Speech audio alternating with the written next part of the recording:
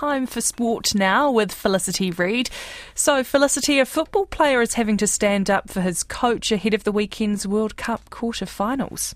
That's right, Katie. Netherlands forward Memphis Depay has defended his coach on the eve of their World Cup quarter-final against Argentina. Louis van Gaal has been forced to defend his tactics, reputation and past history, following his decision to abandon the traditional Dutch attacking style. Depay says their record is hard to argue with. We haven't lost a game yet.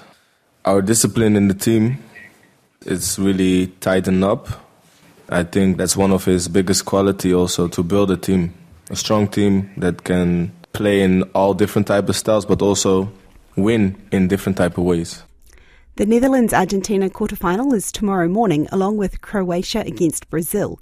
And England's Raheem Sterling will return to the team in time for Sunday's quarter-final against France, after the forward returned home following a robbery at his home in London.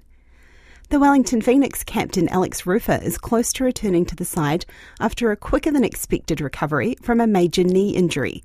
The Phoenix are back in action tomorrow after a 4-week World Cup break, taking on Western Sydney in Wollongong. Central defender Rufer is back in contention earlier than expected after tearing his ACL in March, and he puts that down to a positive mindset. I didn't put any pressure on myself to return by this date or that date. And I've been through a long injury process before, many years ago, and it was similar. They said it was going to be a year, and I came back after about 8 or 9 months.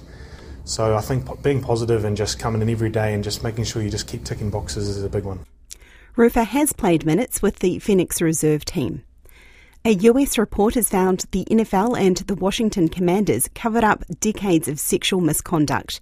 The US House of Representatives Committee on Oversight and Reform carried out a year-long investigation into the Commanders' toxic workplace culture and the NFL's handling of it.